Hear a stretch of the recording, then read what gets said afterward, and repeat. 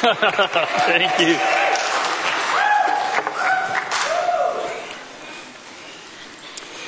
All of the talk about finding your mate at, working at CIY or camp or here at college, all I got to say is, you guys are slow learners, all right?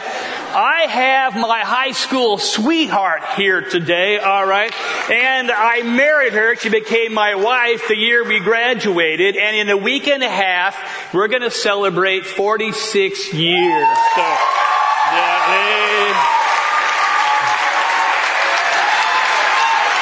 okay. That's how you do it, guys. All right. That's how you do it. Hey, I want to thank the chapel committee for giving me this opportunity to share with you guys this morning. I'm excited about Daniel, looking at Daniel chapter 9 with you. Well, here we are, 1 week after the election, and we have a new president-elect. Now, what you have to know is, a week ago last Friday, Matt Stafford emailed me and he said, Zeus, I've lost my voice and I'm supposed to preach next Tuesday. Do you think we could swap? And I went, I thought I had a week to write a sermon, not a day, but yeah, you got to help out a brother. All right. So I spent all Saturday writing this sermon. So when I wrote this sermon, I had absolutely no idea how the election was going to turn out. All right. So that's what you need to know. I mean, the polls would kind of go back and forth depending upon who you were listening to. Clinton's ahead, Trump's ahead, it's dead even. And then dirt on Trump shows up from years ago over comments he made that were absolutely scandalous and indefensible. He has women who have accused him of sexual harassment and rape. On the other hand, the FBI had reopened the investigation into the Clinton emails. There were questions about financial impropriety with the Clinton Foundation, not to mention Benghazi and a number of suspicious deaths associated with people with the Clintons. So really, as I followed this year's election, I felt like this meme summarized my feelings about the two candidates.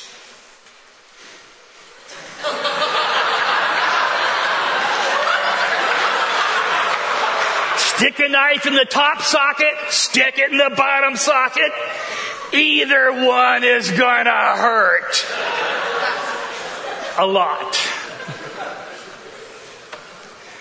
And I was thinking about the character, or more accurately, I should say, the lack of character in both of the two candidates.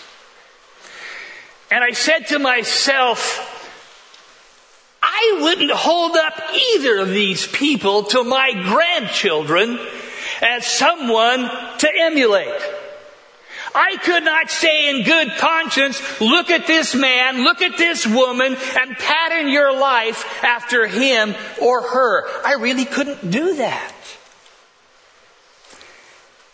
I remember the day, I'm old enough, when I can remember when teachers, parents, people would hold up the President of the United States as a model of character and servanthood for all young people to aspire to.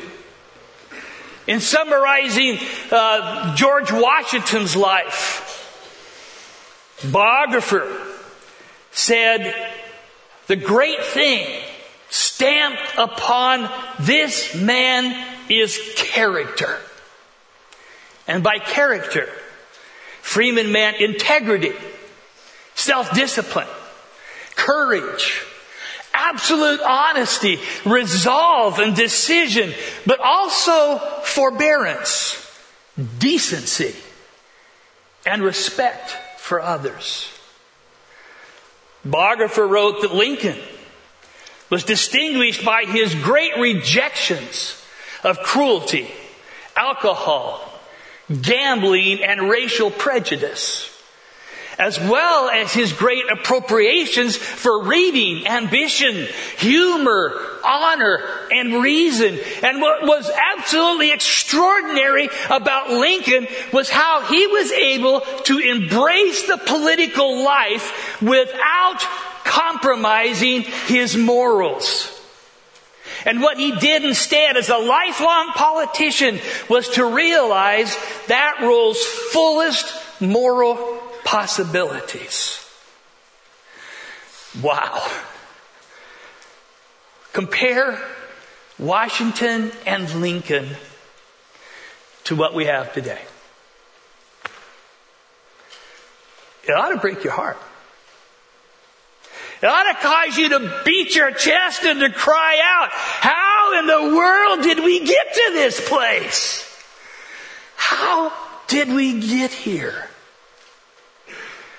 How did we get here? That brings me to Daniel chapter 9.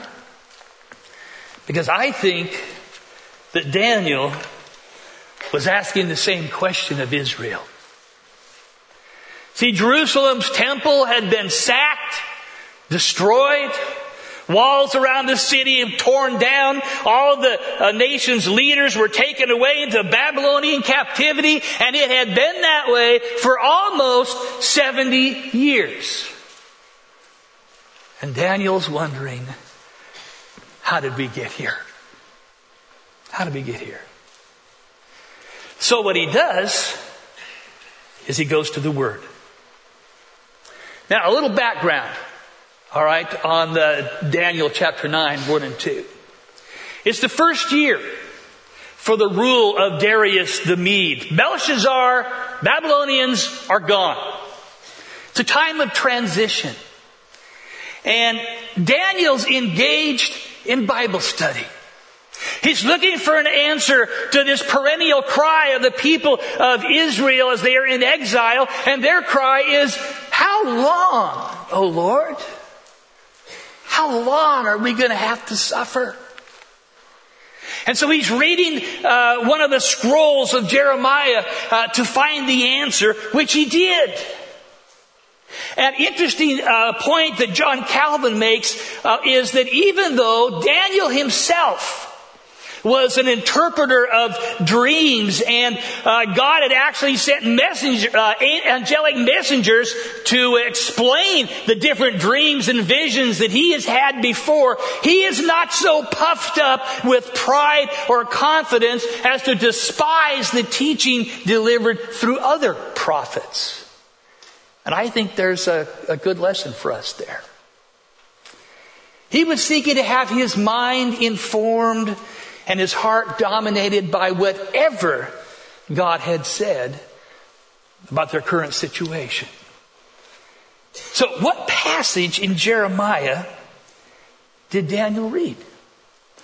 Well, very easily it could have been Jeremiah 25, verses 11 and 12, which read, the whole country will become a desolate wasteland. And these nations shall serve the king of Babylon 70 years. But when the 70 years are fulfilled, I will punish the king of Babylon and his nation and the land of the Babylonians for their guilt, declares the Lord, and make it desolate forever. But I like to think it was probably Jeremiah 29. Verses 10 through 12. For this is what the Lord says. When 70 years are completed for Babylon, I will come to you and fulfill my gracious promise to bring you back to this place. For I know the plans that I have for you, declares the Lord. Plans to prosper you, not to harm you. Plans to give you hope and a future. And then you will call upon me, and you will come and pray to me, and I will listen to you. Now, whichever passage he was reading, Jeremiah believed the promise of God, and his response was to pray. And so we have this prayer because of the promise that he believed in from the prophet Jeremiah. And when Daniel prays, you understand, this is a time of extreme discouragement for the people of God. I mean, for 70 years, almost 70 years, they've been in Babylonian captivity. They couldn't go home. They couldn't visit the places of their youth. No high school class reunions. They couldn't offer the proper sacrifice in the temple because it would have been looted and destroyed. Home was only a distant memory. See, the people of God, they were living out their worst nightmare. Slaves, captives, once again. It seemed like a time hope had vanished. And there was absolutely nothing that could be done. So Daniel studies. He remembers. And he prays. Now, I think it's really fascinating that Daniel records his prayer so that we actually have it to study today, Daniel chapter 9. I mean, why would you do that? I don't record my prayers. I mean, maybe some of you do in your journaling. That might be a great thing to do, but I don't do that. Why did Daniel do that? I think the answer's twofold. Because he knew, because he believed the promise of God, the restoration was going to take place. They were going to be able to go back after the 70 years, back to their homeland, back to the promised land. And that would be as a fulfillment of prophecy. But not just that. They were going to be able to return also because of God's answer to the cries of his people. It was to testify that God does hear, honor, and answer prayer. Daniel is a man of prayer. He wanted God's people to see this intimate connection between their praying and the subsequent events of history. And then to find comfort and trust in prayer to God. And when you read through Daniel chapter 9, you will notice that when Daniel begins to pray, he doesn't do what you would have expected him to do. I mean, he finds this promise after 70 years, and he knows chronologically the 70 years are almost up. I mean, it's time for the return, and you'd have thought that's what he would have been praying about right away. But it's not. It's not like, hey God, time's almost up. You promised, and you have to keep your promise because you're God. So, come on, God, it's time. Let's get jiggy with it. All right, come on, let's go. No, that's not what he does. In fact, he only mentions the return in the very last line of his prayer. But his emphasis instead is on the sin of the people.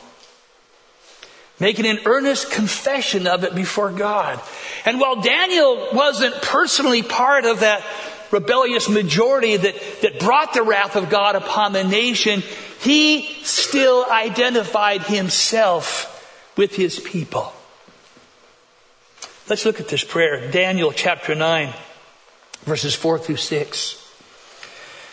I prayed to the Lord my God and confessed, Lord, the great and awesome God who keeps his covenant of love with those who love him and keep his commandments. We have sinned and done wrong. We have been wicked and rebelled. We have turned away from your commands and laws. We have not listened to your servants, the prophets, who spoke in your name to our kings, our princes, our ancestors, and to all the people of the land. Notice, Daniel does not blame God for their current situation. See, he's not being whiny, all right, and saying, oh God, you forgot us. That's why we're suffering. I need a safe place. All right. Your anger, God, is just too much. I can't accept it. You left us here to suffer. No. That's not what Daniel did. He draws a direct connection between the sin of the people and their current suffering. Because between the law of Moses and the prophets, God's people had no excuse. They knew what the consequences of their actions would be because the law of Moses made it very clear. You cannot read through Daniel's prayer in Daniel chapter 9 without seeing the thumbprint of Deuteronomy all through it. And especially Deuteronomy chapter 28. In Deuteronomy chapter 28, the first 14 verses are all about God's blessings upon His people for faithfulness and for obedience.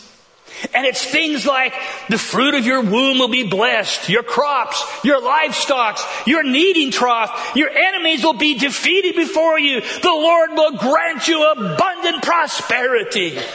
I mean, it's like a veritable blessing palooza. All right. It was awesome.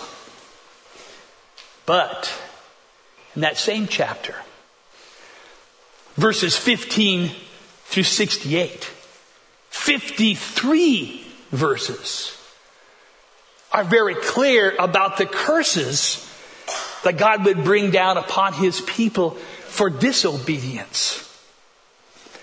God says, you'll be cursed in the city, cursed in the country. The Lord will plague you with disease and famine, tumors and festering sores. And because of the suffering that the enemy will inflict on you during the siege, you will even eat the flesh of your sons and daughters. Ugh. That's bad. That's gross. That's punishment. And that is exactly where Israel found themselves. In captivity. Living out the fulfillment of God's promise to punish disobedience. Now, at this point, Israel may have been given to despair. You might despair. But hope. God is always a God of hope and redemption. And in just 2 chapters over, in Deuteronomy chapter 30, verses 1 through 10, here God promises the hope of redemption and restoration even after disobedience. When all these blessings and curses I've set before you come upon you, and you take them to heart wherever the Lord your God disperses you among the nations. And when you and your children return to the Lord your God and you obey Him with all of your heart and with all of your soul, then the Lord your God will restore your fortunes. And He'll have compassion on you. And He'll gather you from all the nations where He scattered you. And the Lord will again delight in you. And He'll make you prosperous just as He delighted in your fathers. See, this was a promise the Jews needed to be reminded of. There was still hope to be found in a forgiving and a merciful God, no matter what they had done and no matter how hopeless and discouraging their current circumstances were. Church, I think it's time for us to follow the example of Daniel. Confess the sins of our nation. And to take responsibility for the situation that we find ourselves in. I mean, really seriously, think how far away from God we have come as a nation. Let me just give you a little brief chronology here. 1973, Roe versus Wade, Supreme Court decision. Abortions legalized. And since that time, 58 million babies' lives have been snuffed out in their mother's womb.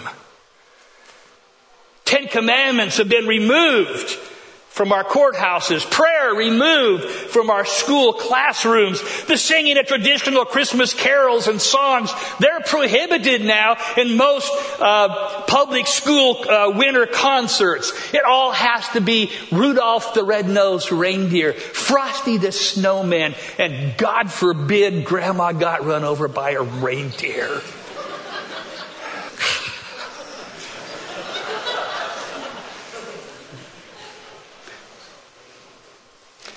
Retail clerks, most of our big box stores, have been instructed to say the insipid happy holidays, and they're prohibited from saying Merry Christmas, because that might offend somebody.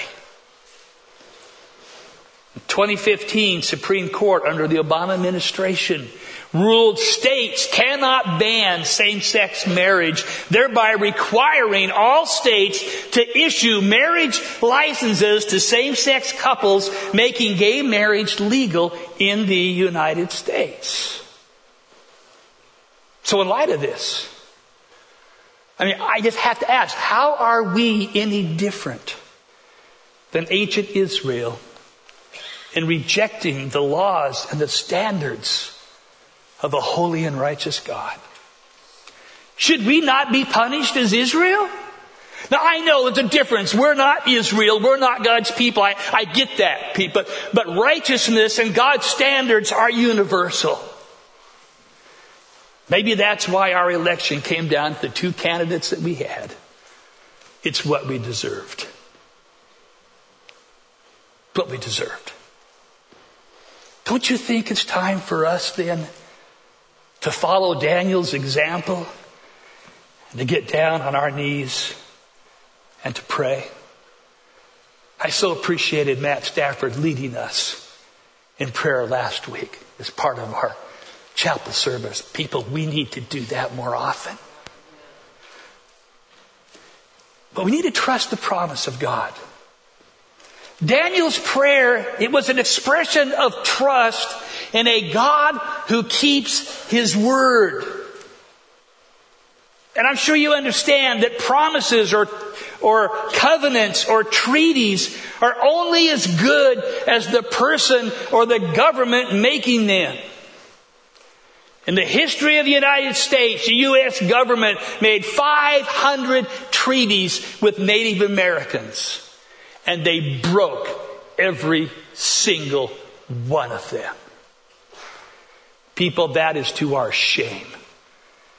That calls for confession, repentance. Promise is only as good as the person making it. Anybody can promise anything. But the question is, do they have the power or do they have the authority to fulfill it? I can stand here and I can promise every student who asks, I'll deposit $50,000 in your Ozark account. Yeah, I can promise you that. I doubt any of you are going to take me up on it. You know I work here at Ozark and they don't exactly pay like Bill Gates. They pay well, don't misunderstand me, but I don't have the money like Bill Gates. I wish I could be that generous. But if I said to you, whoever asks, I'll let you drive a classic Mustang, I could do that. That's a little different. You know I have the power to make that happen. Daniel has complete trust in God and God's word to fulfill whatever promise He has made. Daniel's already seen the fulfillment of the divine threats for judgment, and now he's praying that God's just going to keep His promise for deliverance and restoration. Now you might think that America right now is in a similar place of hopelessness, and it just couldn't get any worse. And you're despairing for the future of our nation. Well, if you're feeling that way, if you think this is the worst it's ever been and it's just lost, it's just one day from the apocalypse, I say to you as gently as I can, buck up! You think this is the only time America has been in turmoil and crisis? Let me share with you the situation of America in the 1790s. Okay, did you catch that? The 1790s as described by the great Christian historian J. Edwin Orr. And he says drunkenness was epidemic. The streets of our cities weren't judged to be safe after dark. What about the churches? The Methodists were losing more members than they were gaining. A typical congregational church, the Reverend Samuel Shepherd, in 16 years hadn't baptized one convert. The Lutherans were so languishing, they actually were discussing uniting with the Episcopalians, who are even worse off than they were. The Episcopal Bishop of New York, he just quit functioning. He hadn't confirmed anybody in so long, he just decided he must be out of work. So he walked off the job and found a different vocation. Chief Justice of the United States, John Marshall, wrote to the Bishop of Virginia, James Madison, and he says, the church is too far gone to ever be redeemed. Voltaire, atheistic philosopher, the author Thomas Paine declared, quote, Christianity will be forgotten in 30 years, unquote. And the spiritual state of America's universities at that time concurred with such gloomy predictions. Little hope for a future of faith in the land. A poll was taken at Harvard and they discovered not one believer in the entire student body. So they took a similar poll at Princeton, a much more evangelical institution, and they discovered 2 believers in the entire student body. Only 5 that didn't belong to the filthy speech movement of the day. Students rioted. They held a mock communion at Williams College. They put on anti-Christian plays at Dartmouth. They burned down Nassau Hall at Princeton. They forced the resignation of the president of Harvard. They took a Bible out of a local Presbyterian church in New Jersey and they burned it in a public bonfire. Christians were so few on our campuses in the 1790s, they actually met in secret like a communist cell. And they kept their minutes in code so that no one would know.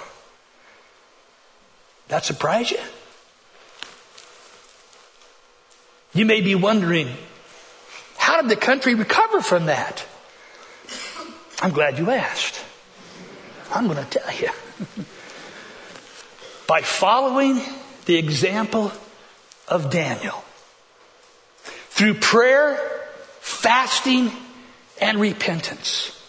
Organized prayer movements began. People began praying desperately for revival. And in the summer of 1800, the Great Kentucky Revival took place. 11,000 people came to a communion service. And out of this came what is referred to now as the Second Great Awakening. And out of that comes the modern missionary movement, the abolition of slavery, Bible societies, Sunday schools, hospitals, orphanages, and many other social benefits. Utter hopelessness was turned to renewal and restoration. Prayer, repentance, and trusting the promises of God saved our nation then. And I believe it can happen again. You believe that, church? Can it happen for this generation? I believe it can, because I know you guys. Millennials take a lot of heat in the press, in the media. But at least those of you here, I know your hearts. I know your dedication. I believe in you. I believe in you that you can turn the world around because God's promises still stand. E.M. Bounds wrote these words about prayer. He says, we're constantly on a stretch, if not a strain, to devise new methods, new plans, new organizations to advance the church. This trend of the day has a tendency to lose sight of the man, or to sink the man into the plan or the organization. God's plan is to make much more of the man, far more of him than anything else. Men and women are God's method. The church is looking for better methods. God is looking for better men and women.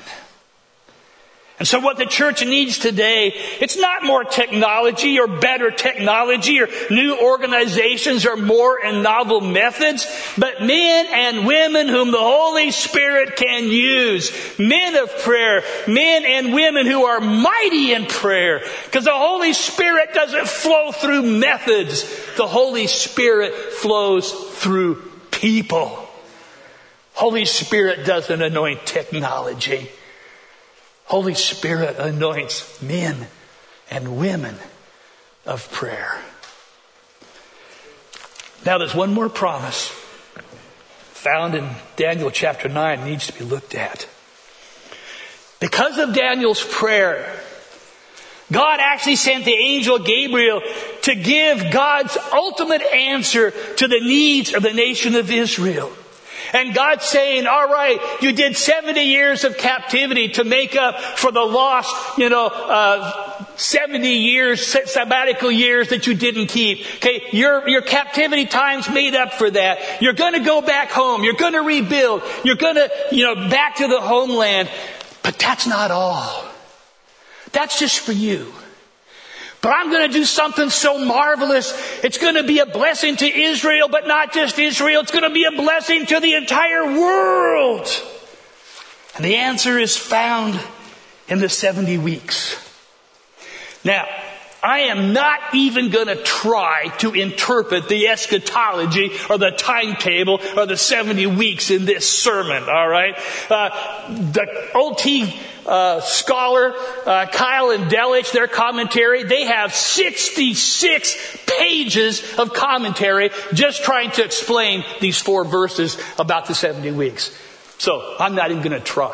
All right. You go talk to Dr. Pachauer afterwards. He'll explain it to you in 5 minutes. I'm sure he can do that. All right. Sorry, Larry. But whatever explanation you take, there's something they're all in agreement on.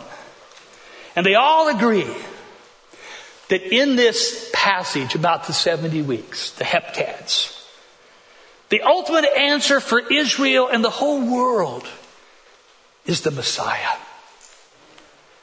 There's 6 things that are going to take place as a result of the Messiah's ministry. There's 3 eradications of the negative, and then there's 3 positives. Transgression's going to be finished. Sins are going to be brought to an end. Reconciliation is going to be made for iniquity. Everlasting righteousness is going to be established. Vision and prophecy will be sealed. Now, let me explain that. That's sometimes misunderstood as a sealing away. But sealing in its ancient context is better understood as a mark of approval and authentication of the prophetic word. And then last of all, the most holy is going to be anointed. I see in these statements, these 6 things, a prophecy of the work of Jesus Christ, the Messiah. He came to die for our sins, that through Him we might die to sin and be raised to a life of righteousness. And then we've been invited to participate in His kingdom. And that promise is still valid for us today. People, the Messiah has come. Sin's been defeated. God has reconciled us to Himself. No matter how horrible our past, God says, there is hope. The everlasting kingdom's been established. And we get to participate in that kingdom. Brothers and sisters, that is a promise I want to cling to. That's a promise I need to remember. And so I'm going to close with this. No matter who is president or who isn't, God is still sovereign. He still reigns from above, and Jesus is still coming again. And in the words of Jesus, in this world you will have trouble, but take heart, for I have overcome the world. That's a promise you can live your life on. Thank you.